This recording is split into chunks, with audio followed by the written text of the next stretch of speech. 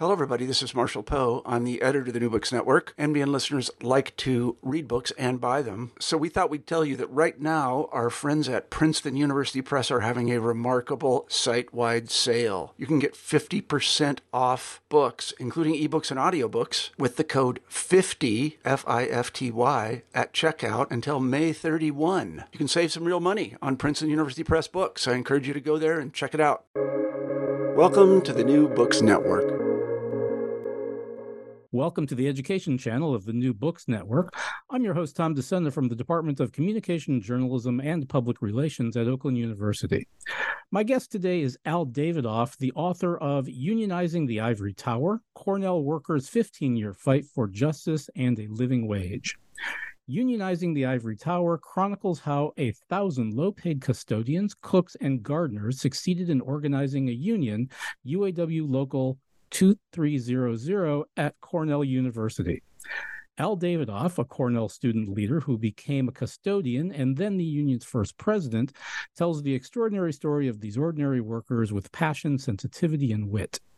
His memoir reveals how they took on the dominant power in the community, built a strong organization, and waged multiple strikes and campaigns for livable wages and their dignity.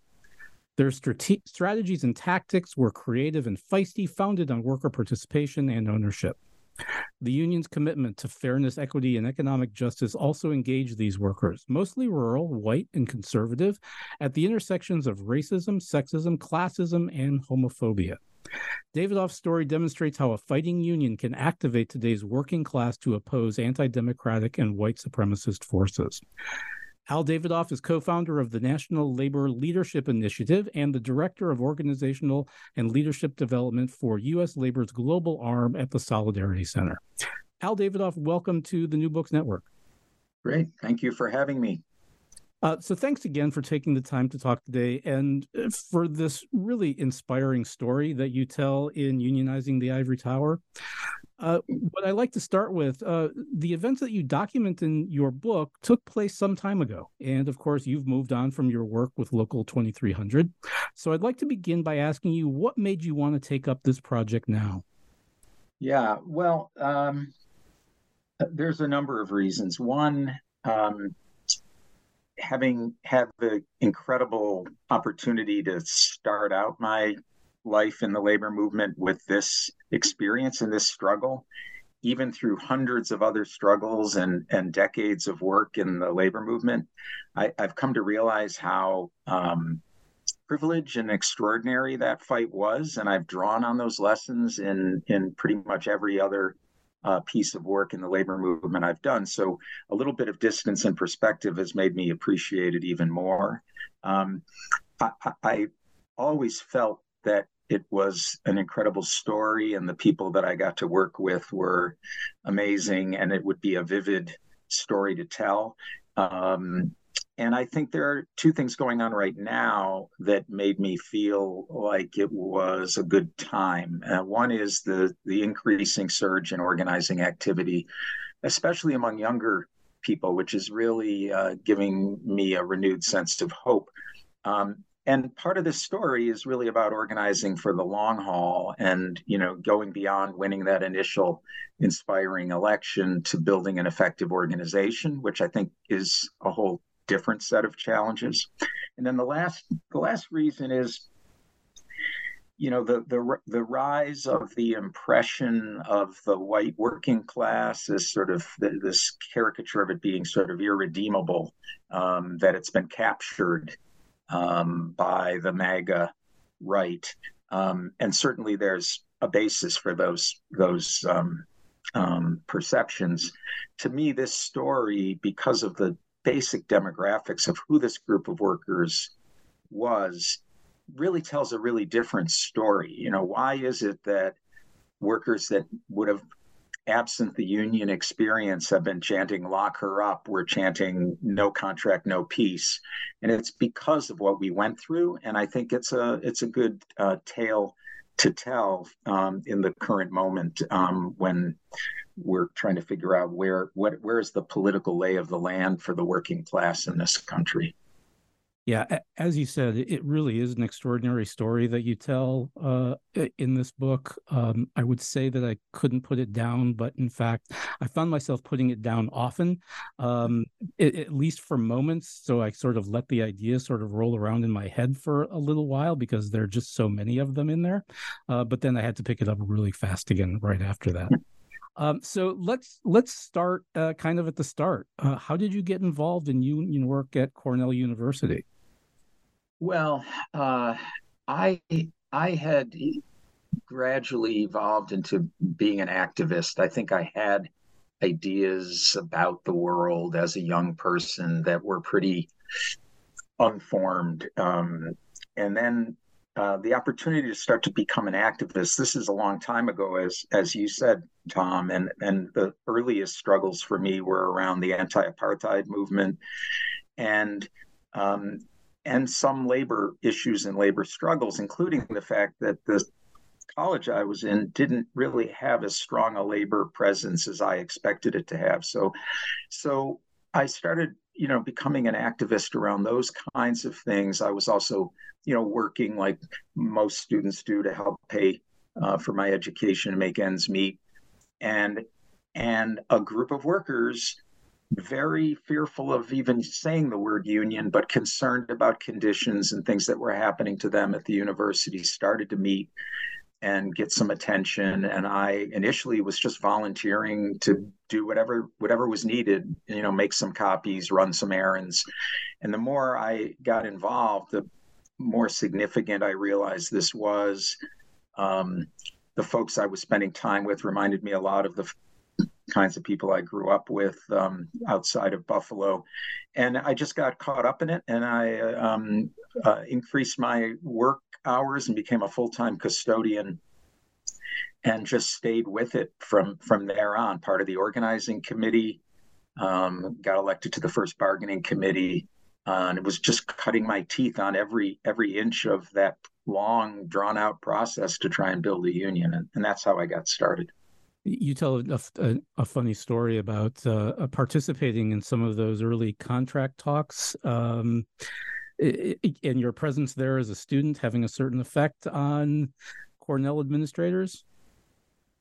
Well, there before our union organized, there was a small group of operating engineers that organized, and while I was still a student, another pro-labor friend got invited to sit in on that. And then I begged him to let me come and see if they'd let me sit in too.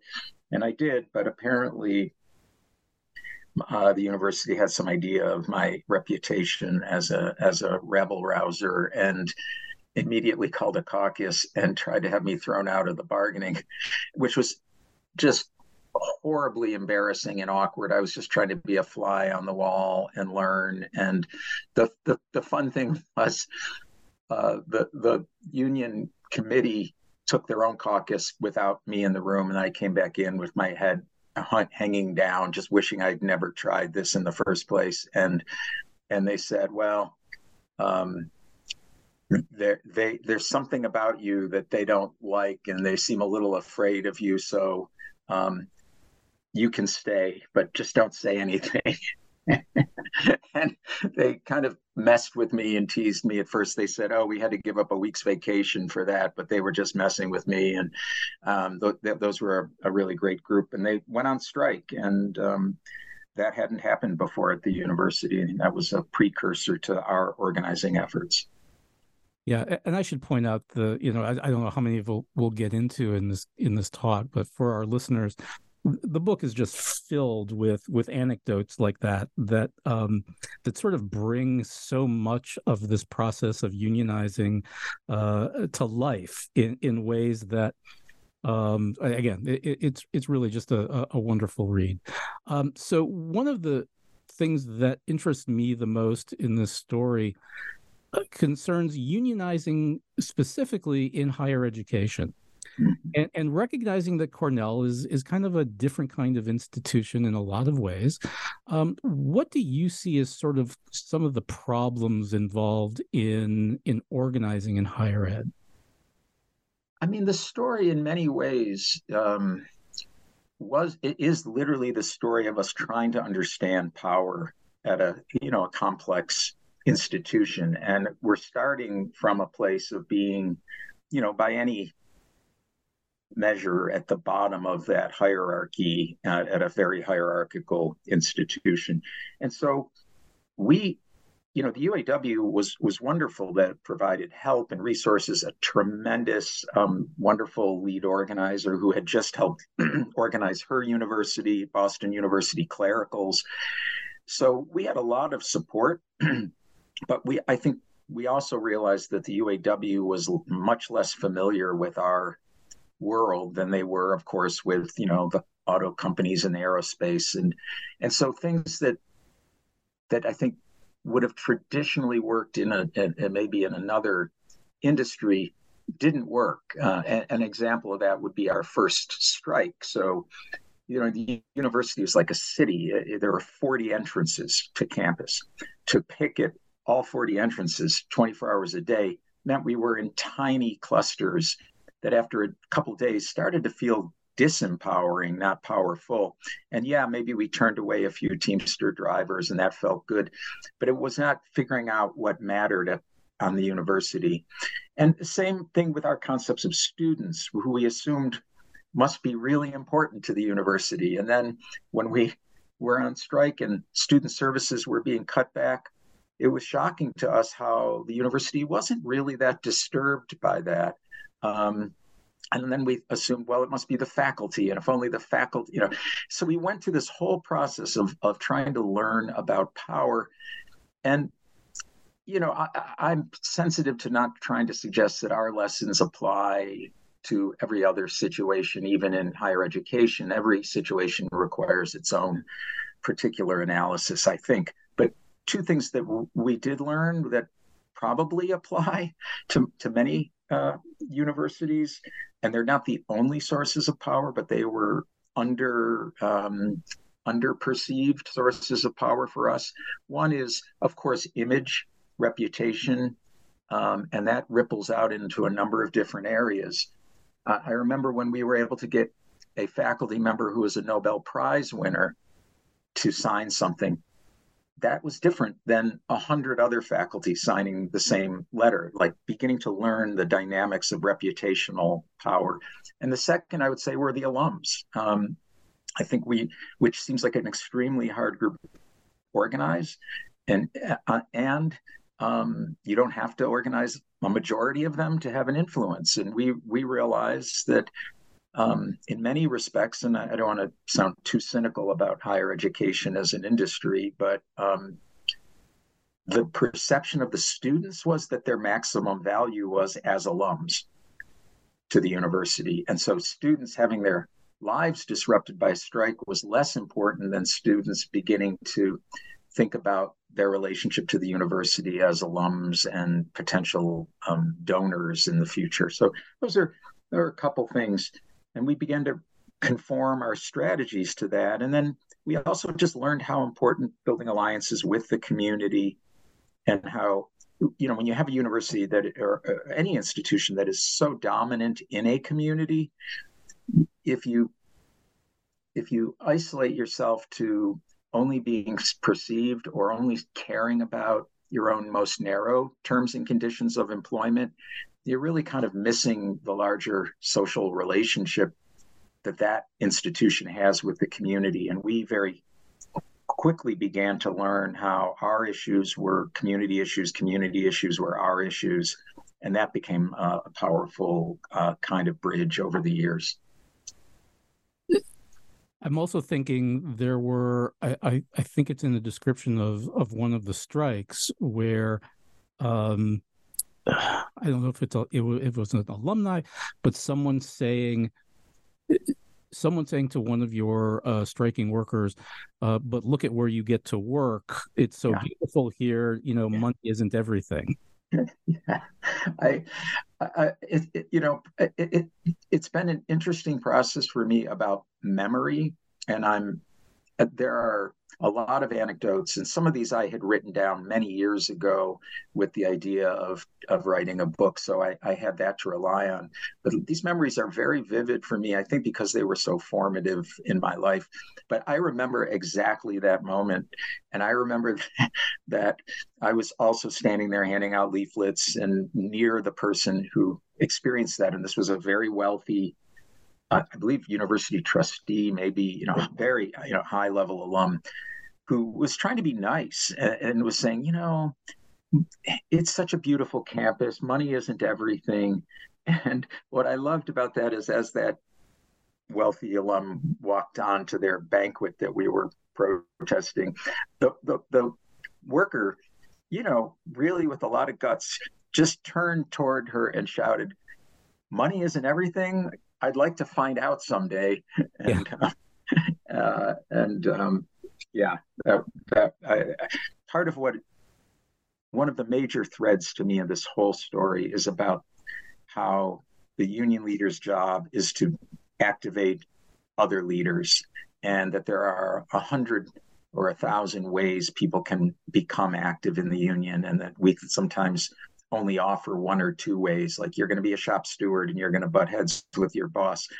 And there were so many ways, and to see people who were terrified to even say the word union have the courage to mouth off back to that wealthy alum. I mean, that happened thousands of times, and it speaks to the true power and ultimate identity of workers if they can find their voice and their opportunity. Yeah, and again, that's another just a fascinating piece of this whole story is the way that again, I don't even like the phrase ordinary people, but folks who are not given to this kind of work, finding their niche. I'm thinking of the woman who started managing the food pantry that you developed, right? Yeah. And here's someone who is, not what we would think of as a leader, but she had this skill, she had this ability, and she steps in and she does this amazing work. Yeah. In some ways, because it's so small, but it ended up being so consequential. One of my favorite stories is a custodian, a guy named George Wegman, who was a custodian in the art museum. And he was nearing retirement just as things were heating up. Quiet guy, never active. I don't even think he came to membership meetings, but, a yes vote guy who maybe would wear a button, that kind of thing. And somebody at one point said, "Oh, George is a great artist. And, he draws these hilarious cartoons." And I said, "Well, why don't we get George to do one of those superhero cartoons he does for just our posting our meetings and make them a little more colorful and creative?" And George loved that. And for probably 6 months, he did that, every couple of weeks for us. That was his contribution. And then as we were nearing a strike and people were terrified and people were being threatened that they'd lose their pension or they wouldn't get rehired. And this guy was within weeks of retirement. And people wanted to say, "Hey, give him a pass. He doesn't need to go out. Why risk it, George?" But he did go out.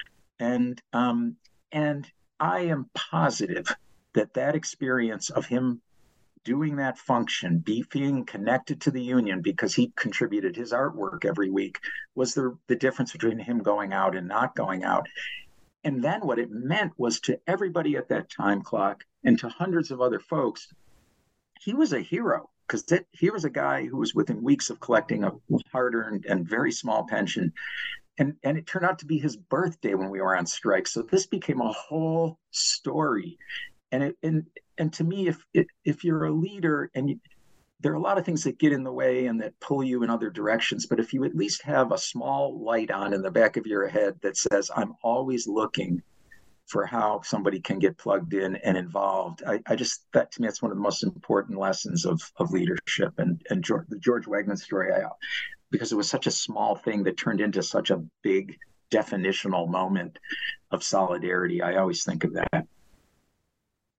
And again, there are a number of other stories like the one you just told about George Wegman throughout the book of people who stepped up in really just phenomenal ways, showing incredible courage, but also creativity and ability in putting the union together. I want to ask, I've wrote my dissertation on graduate employee unionization. After I finished my dissertation, the UAW represented teaching assistants at the University of California system as I was writing. And so I showed my dissertation to my grandfather, who was a UAW local president himself. Oh, wow. And so he's reading through it, and he finds, the references to the UAW. And he looks at me and he says, "Who talks to these people at Solidarity House?" Right? Like who at Solidarity House is talking to these academics? And so I want to talk a little bit about that, your affiliation with the UAW. Yeah. What did you decide to go with? And again, it's just these are choices with the UAW in that experience. Yeah, that was a fascinating experience. So the sort of rump employee organization that had begun to form was called ACE, Active Concerned Employees. It again started out without people even using the word union. It never grew too far. It hit its kind of natural limits. And that at that point, people were becoming more convinced that they needed to explore inviting a union or affiliating with a union for the organizing drive. And we interviewed 4 or 5 different unions. And the UAW was chosen for a number of reasons. There were some shortcomings of the other candidates that became apparent, but the strengths of the UAW were, at that point, it was emerging into a lot of other organizing on different campuses. So Boston University had just succeeded, Columbia had just succeeded, or were in the process.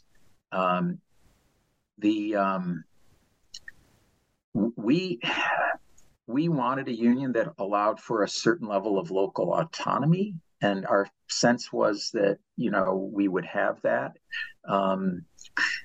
And because of a quirk of fate, an incredible guy named Brendan Sexton, who had been the UAW's education director, he was a retiree at this point, was teaching at Cornell, and he was a wonderful guy. And he and I became very close. He became very close to the Norma Ray of this campaign, Kathy Valentino. And so there was a sort of inside sense of trust. And Brendan was well enough connected that when it came time to have the UAW come make a presentation to our little group in Kathy's living room, they brought some really significant people in. And we knew this, we lived in this community. We knew Cornell dominated our lives in every aspect. And that if you were just here to try for a few weeks or months, that we'd end up getting crushed, and we needed a serious commitment. And the UAW made that commitment, and the level of leadership they brought in demonstrated that commitment. The organizer out of Boston, one of the 3 women I dedicate the book to, Barbara Rocky, was brilliant, and we immediately, felt we would be in good hands with her. And I tell some stories in the book where relations with the UAW rep in the area really went south and was really a problem. So I don't sugarcoat it, but there were really good reasons that we went with the UAW at the time. Yeah, and I was going to ask about some of the problems that arose from that relationship in sort of the UAW not really grasping some of the nuances involved in organizing in higher ed. Yeah, I think there were 2 sort of stages of that. One was, to be fair, their own awakening. If you're dealing with General Motors, and at this point the UAW was, 1.5 million members, it was, had a lot of swagger,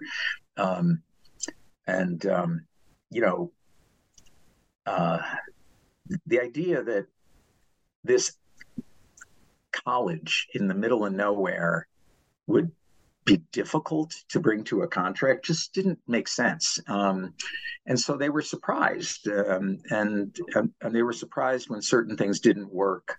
And they were, in a sense, learning along with us. And I mean, I think the UAW, over the years, there's been a lot more grad students and others that have organized. So there's a lot more expertise and familiarity. I mean, and the second experience was with one particular guy who, again, I don't hide my frustration or disdain for, who actually had opposed the UAW coming in and helping us organize, and we knew that, so that wasn't a great basis for a relationship. And he just had what are, I think, generally called these business unionist tendencies. He didn't believe in building a strong local. He, at that point, Reagan was president, and of course Reagan was a huge problem for the labor movement, but this guy that was his excuse for everything. Until we get rid of Reagan, you better not do this, you better not do that. And he had just a fundamentally different attitude about what it meant to be a union and to build a union. And, we really butted heads for a while. Eventually, they swapped him out for a guy that was fantastic and was completely in sync with, building a democratic, feisty, member-inclusive, militant union. So maybe this is a good place to ask this next question. It's sort of in out of order for me, but one of the things that, again, I really admire about this book and about the story that you tell is, I do a fair amount of reading on labor history and labor analysis, and there's always this sort of the narratives are pretty predictable. Right. It's like everything is going along more or less swimmingly. And then the Patco strike, and then everything goes to hell. And one of the things that I so admired about Local 2300 is that it's all taking place, I mean, for the most part, after the Patco strike. Yeah. So I wonder if you could talk a little bit about what it's like to do this kind of work when it really feels like, as the story you just told, where the cultural currents really seem to be going in the opposite direction. Yeah, that's a very interesting question, and not one I've thought as clearly about as I would like for purposes of answering it. And my first reaction is, we were so focused on our universe. Of course, we were aware. I mean, we got on buses to go to what was called Solidarity Day, which was amazing. I was like 400,000 or 500,000 union members marching in solidarity with PATCO and other unions and trying to demonstrate labor power. So we were connected to that. We went to lots of UAW conventions and meetings, and we were aware of the larger picture. But we were so embroiled in trying to survive and grow on our own. And, inside of an industrial union during a period of prolonged industrial decline, we were aware that while our struggles were, obviously the most important thing to us, that there was a context of tragedy and solidarity with other locals that were having their plants close and such. But we never felt like that the actual limitations on our ability to build a powerful union were because of those events. I mean, it created a climate that maybe emboldened some employers, but at the end of the day, if you can figure out your own particular power relationships effectively, you can't ignore the larger context, but it also should not be an excuse to not build the right kind of organization. And one last point on this, and this comes probably as much or more from experiences over the decades. In my experience, how you fight is as important as what the outcome is, and probably more important. I've been in the role as a rep where I've bargained a contract where you could say the objective outcome was okay, not bad. But for reasons that, I was too busy, I was spread too thin, we didn't build the kind of activist culture. And workers were ended up frustrated and didn't feel a sense of ownership of the union. And even if the contract was pretty good, the union had become weaker.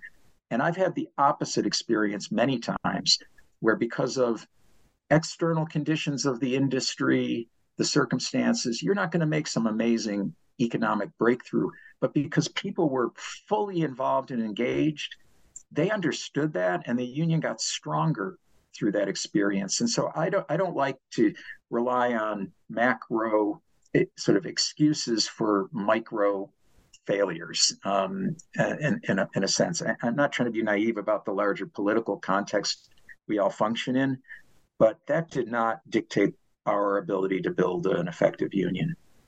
Yeah, and again, it's a story that you tell beautifully in the book. So let's talk a little bit about what it was like to win that initial recognition, the vote to certify the union. Yeah, I mean, it's the truth. Other than the birth dates of my kids, it's the only other date that I will never forget. And February 24th, and we didn't know what was going to happen. It's as described, a huge campus. People are in 200 buildings. We'd been organizing for well over a year.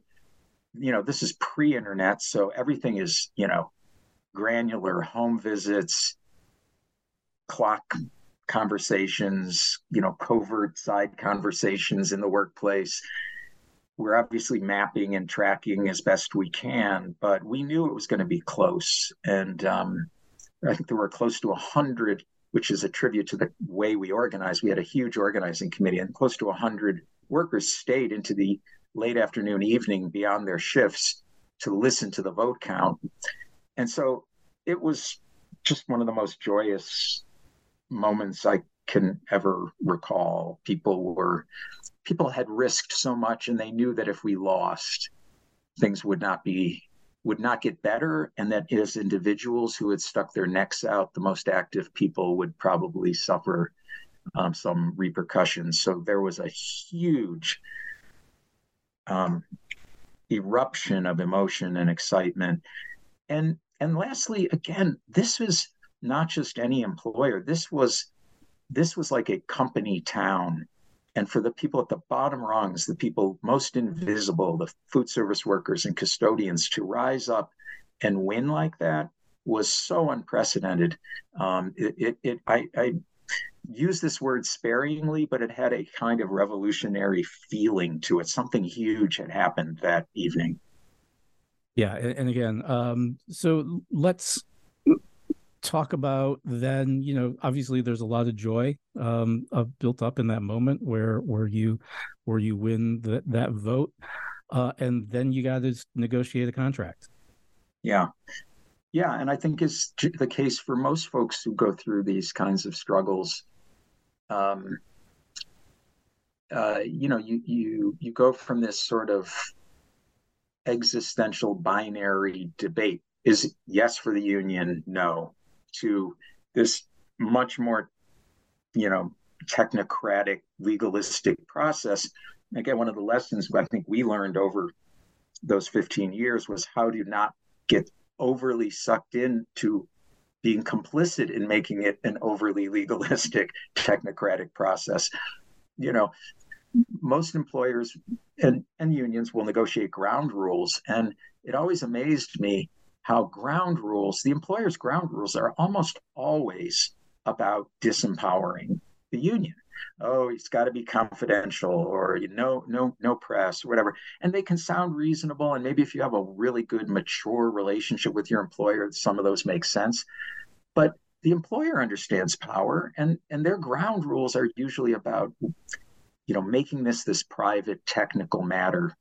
And so, it took us a while to kind of challenge some of those assumptions, because, bargaining can grind you down. And even something as basic as having some of your best leaders no longer organizers, but sitting for days at a time in some hotel room somewhere, not actually acting like leaders and talking to coworkers was weakening. And organizing it unleashes people's hopes and aspirations, totally deserved hopes and aspirations, but actually winning at that level is not easy, and so bargaining is granular and incremental progress. And to me, the key lesson is to come back to maximum inclusion. I always, at the end of every contract, when we were having the big vote, there would always be some members that were like pissed and dissatisfied. Well, we should have gotten more. And one or sometimes those people were just sort of blowing off steam, but often you could see the potential leadership in some of those dissident voices. And I started to think, what's the difference between that person's feelings about this and my most militant colleague on the bargaining committee who's now recommending this contract? It's that they went through a process. And then, so to me, the challenge became, how can we put as many people as possible in the seat of involvement and power? And so to me, the antidote to the limitations of bargaining is maximum participation and using the process to strengthen the health of the union for the long run. And that it's almost a shift in your priorities about things. And again, you see in the book, you have to deal with a lot of employer pushback. What do you mean you're expanding your bargaining committee? What do you mean you're inviting, students and faculty and city council members to sit in a ring behind the bargaining committee? You get essentially threatened that this is going to backfire. And it takes a lot of resilience to and dialogue within the ranks of the members to make these decisions that add to your power, as opposed to getting sucked into a traditional notion that bargaining is this technical private matter between a small number of people. And you had some folks at the UAW who wanted to treat it like that kind of tried to take over and just kind of push papers back and forth with the university administration. And one of the issues that we have confronted over the years is, for years negotiating here, we would have a faculty member represent the faculty, and then the administration would be represented by an administrator. And then at some point they switched to a lawyer and representing the administration. And so the impetus then was like, okay, well, we need to get a lawyer to counter it. And the lawyer that we represents us told us basically what happens at the table is more a matter of what happens outside of the room. Right? Yeah. The power comes from outside the room. The negotiating team is just sort of the lever that moves things. Right. Yeah. And it's very easy especially for workers who feel a low self-confidence in a formal setting like that, to then feel like you need to rely on your lawyer or your polished rep. And if there are definitely roles for polished reps and lawyers, but in my experience, the small degree of risk involved in having a much more inclusive, participative process at bargaining, which I came to realize if someone misspoke, you can always sort of clean it up. You're not, this idea that, oh my God, somebody said the wrong thing and now, it's really not true 99% of the time. And the consequences of a very closed sort of a process that actually alienates your own leaders and members. And I tell the story in the book, and I had the advantages and the privilege of having a higher level of formal education. So you'd think, well, I wouldn't maybe have been as intimidated. It was totally intimidating. And because we didn't speak in that first bargaining for a long time, it was all done through our rep. By the time the rep finally said, maybe you guys should say something. I remember how we were all so nervous about saying anything and so awkward. To every bargaining I did since then, the very first session, I make sure every member speaks. They're talking about who they are, why they're at the table, what are issues that they care about from their own specific workplace, and what are issues that they care about that link them to the larger group, and get it off your chest and get comfortable. And that's what being a leader is. You shouldn't be sitting there quietly waiting for your professional negotiator to get you something. So there are a lot of issues that get raised in this story, and I'd like you to read right now, if you could, from your book. And I'm specifically thinking of the first full paragraph on page 236. Okay. First, ignorance may be a mile wide, but it is only an inch deep for most workers. It is shallow because that ignorance is at odds with self-interest and basic humanity. Our union engaged 1,000 workers. Nonstop education came in the form of newsletters, radio, and by far most important, conversations with increasingly developed activist peers. Self-interest was agitated and common interest revealed. The union enters the consciousness at narrow but profound points. Merit pay is unfair. Poverty wages are hurting my family. I'd like to have a pension I can retire on. My back is sore from no limits on lifting, and my lungs are bad from all those toxic chemicals. But like a wedge, those narrow points of self-interest open the mind. My problems are the same as others. Our common denominator is we are workers and powerless as individuals. It doesn't have to be that way. Let's get together, learn to fight, and have fun doing it. Embedded inside each of these awakenings was the reality that in every area of economic hardship, women and Blacks had it even worse. The union consciously played a role in exploring and exposing that reality. We did it because it was an important part of the unfairness that needed to be confronted, and because, while at times controversial, it made us stronger.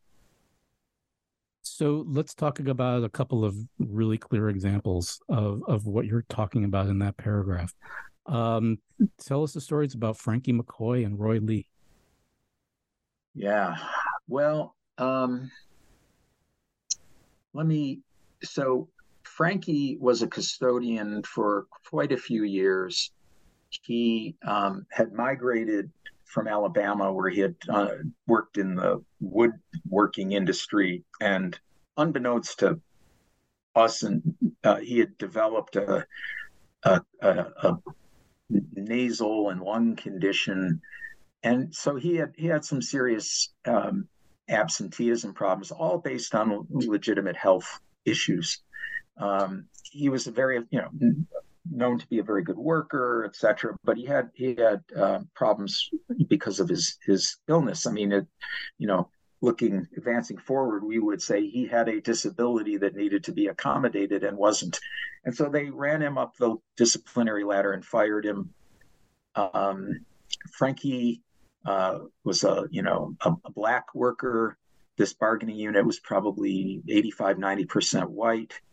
And we had never taken a case to arbitration. This was early on in the union's existence. You're really testing the grievance process here. Very much testing the grievance process.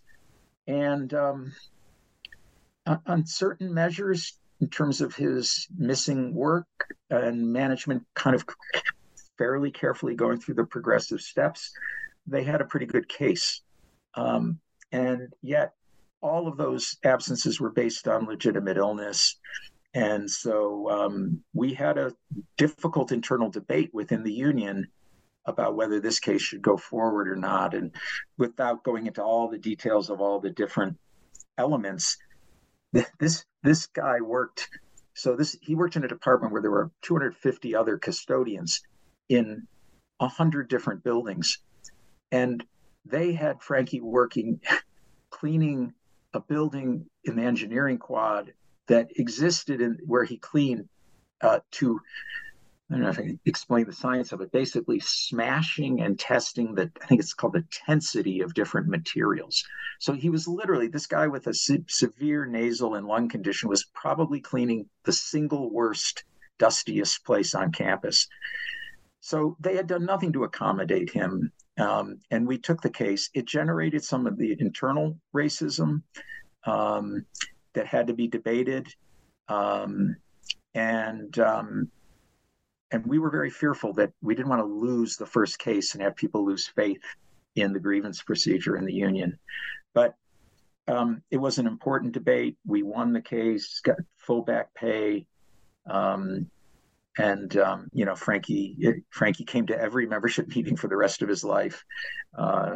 Really good guy with a big family who desperately needed that job. And so that was a proud moment. And then briefly, amazingly enough, I mean, the university runs its own bus system. It's a substantial system. It is like its own city bus system. It also ran charters all over the country for athletic events, et cetera. So it's a pretty big workplace. There had never been a Black bus driver, even though there were maybe I'm trying to think now, maybe 30 to 35 bus drivers. And it was not a union stronghold for us. The guy who ran the place ran it with an iron fist, and he basically put his friends and family into these jobs that were, in the middle of our hierarchy, so seen as maybe more respected roles, more money, and he controlled access to the circumstances because you have to have a CDL and experience driving a bus. He would give friends and family opportunities on Cornell buses to practice and learn. And so it was a source of frustration for workers, white and Black, that it was very difficult to ever move up from custodian or food service worker to become a bus driver. And then, and we knew that guy who ran the place also had made some racist comments. And so this was, to us, it was just remarkable. And we had another African-American worker apply there, but they didn't have a CDL, and they, just got cast aside. Roy Lee called me one day and said, "I've applied at the bus garage. I want to be a bus driver." And, my heart sank for a minute because I thought, oh, are we going to have another one of these where this boss is going to hide behind the credential issue? And I said something to Roy. He said, "Well, great, Roy, let's talk about it. You need a CDL." He goes, "I got a CDL. I've been driving for my church for like a decade." And I was like, the lights went on, and I said, "We finally have our case." They still didn't hire him. And we fought it, and we made it a community issue. We talked to the Black churches in town. We talked to the university's Africana Studies Center leadership, reconnected with some of the folks who've been active in the anti-apartheid movement. And they eventually brought Roy on as a bus driver. It was the first Black driver. And, for our members, both of those struggles were really helped a majority white rural conservative group recognize that the whole system was unfair and corrupt, and that certain people, because of the color of their skin or their gender or other things, were even a step lower than they were on that ladder to try and move up. Those were important early fights in terms of the culture of the union. Yeah, so let's talk a little bit about the culture of the union. One of the things that you were really after with Local 2300 is not just to be a representative for the workers, but to really be an instrument of social change in the community. So how did you keep Local 2300 mobilizing the community beyond just serving member needs? I don't present this as the way to do anything. It's what we experienced, and I think there's some good lessons in there. But I tried to write the book in a way that wasn't, pedantic, like here's what you should do. What I learned from it is that there's this sequence of expanding activity and kind of then consciousness. So people began by supporting other unions and other struggles, understanding even just on campus, we built a network of the 3 or 4 other unions on campus to support one another. And then we rebuilt the labor council that had gone dormant.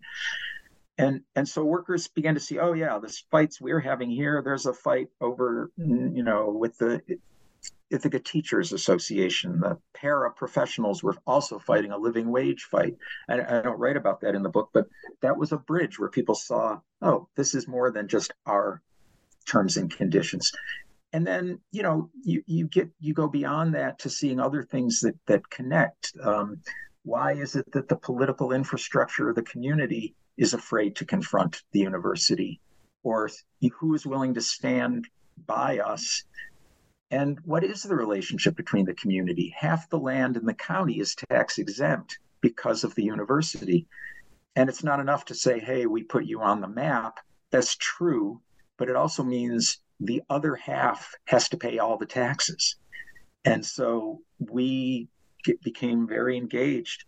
The university came to us and said, why are you supporting, resources for the community? That could go to your wages. And it's like, how ironic is that? Like, we were just at bargaining. You didn't seem to have any extra money then. And we didn't buy that argument. Our members lived in the community, and we realized we need to look at ourselves as not just people that work from 7 a.m. to 3, but as people that then go back and live in trailer parks that don't have good sewage systems, or have to live 20 miles away from campus because there's no affordable housing nearby. And so there were just these logical steps. It didn't hurt that the one newspaper in town was as aggressively anti-union as the university had been, in some ways more nakedly. They literally ran an editorial a few days before the vote titled "Vote No."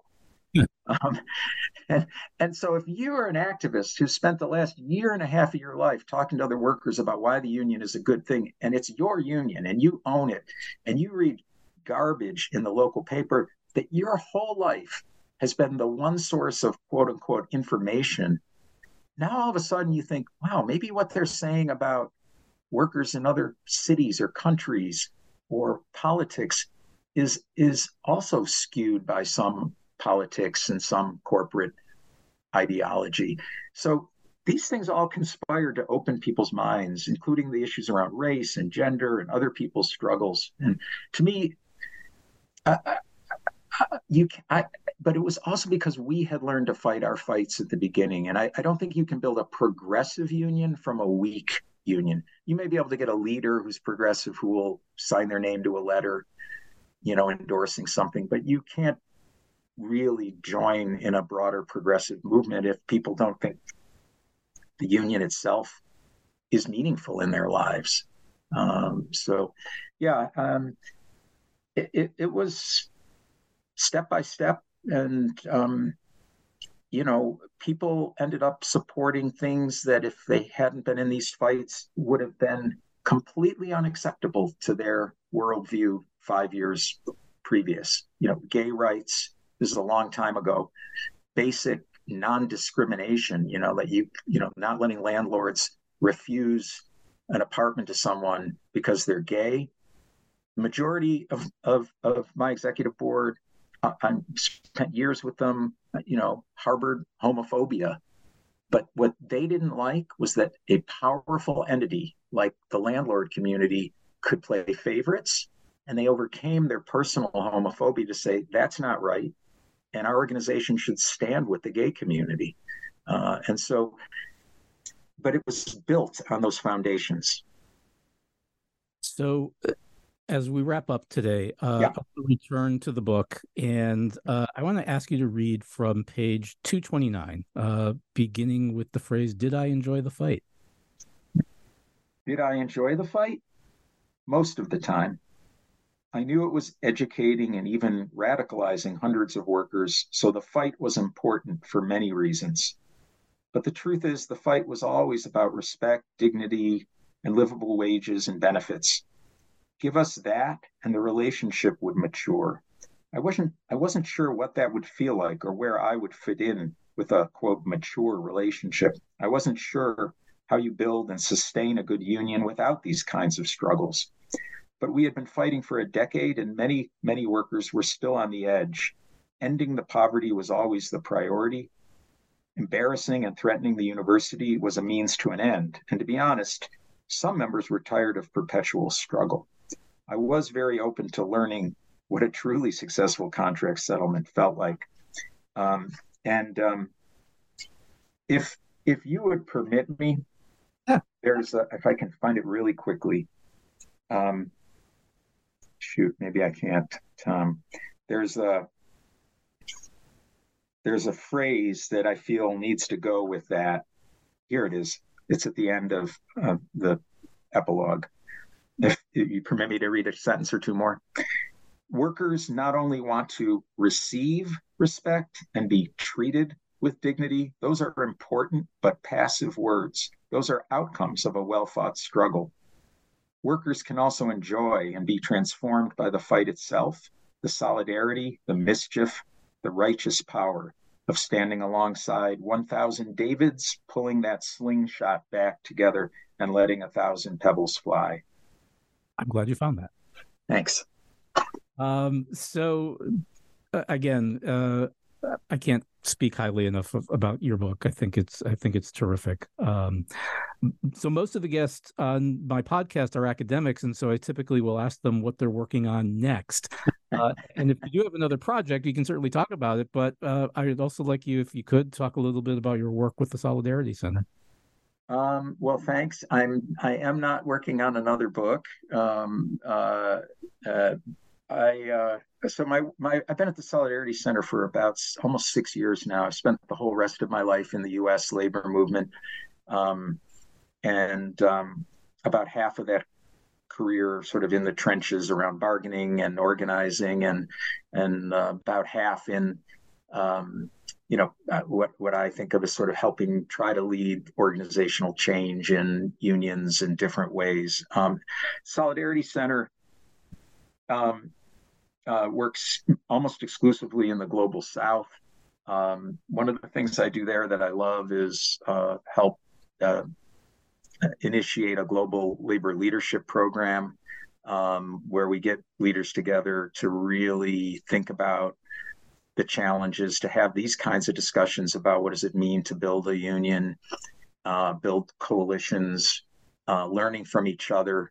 I helped found a program like that in the US, and I have to say doing it globally is mind-blowingly powerful. People risk a lot in the US to become activists and leaders, but if you're doing it in, Africa, Asia, Latin America, you often are, risking your life, risking all sorts of threats to you and your family. And so the level of courage and camaraderie and good humor of working with leaders from those places has been an incredible privilege for me. So that's an example of one of the things that I'm working on. Well, again, I want to thank you so much for taking the time to talk today. It's just been an absolute delight to discuss this book with you. Thank you, Tom, and good luck with your situation and your bargaining. And thanks for great questions and for using the book. It really means a lot to me. Appreciate it, brother. So once again, my guest today has been Al Davidoff, the author of Unionizing the Ivory Tower, Cornell Workers' 15-Year Fight for Justice and a Living Wage, from ILR Press, an imprint of Cornell University Press. My name is Tom DeSena, and you are listening to the New Books Network.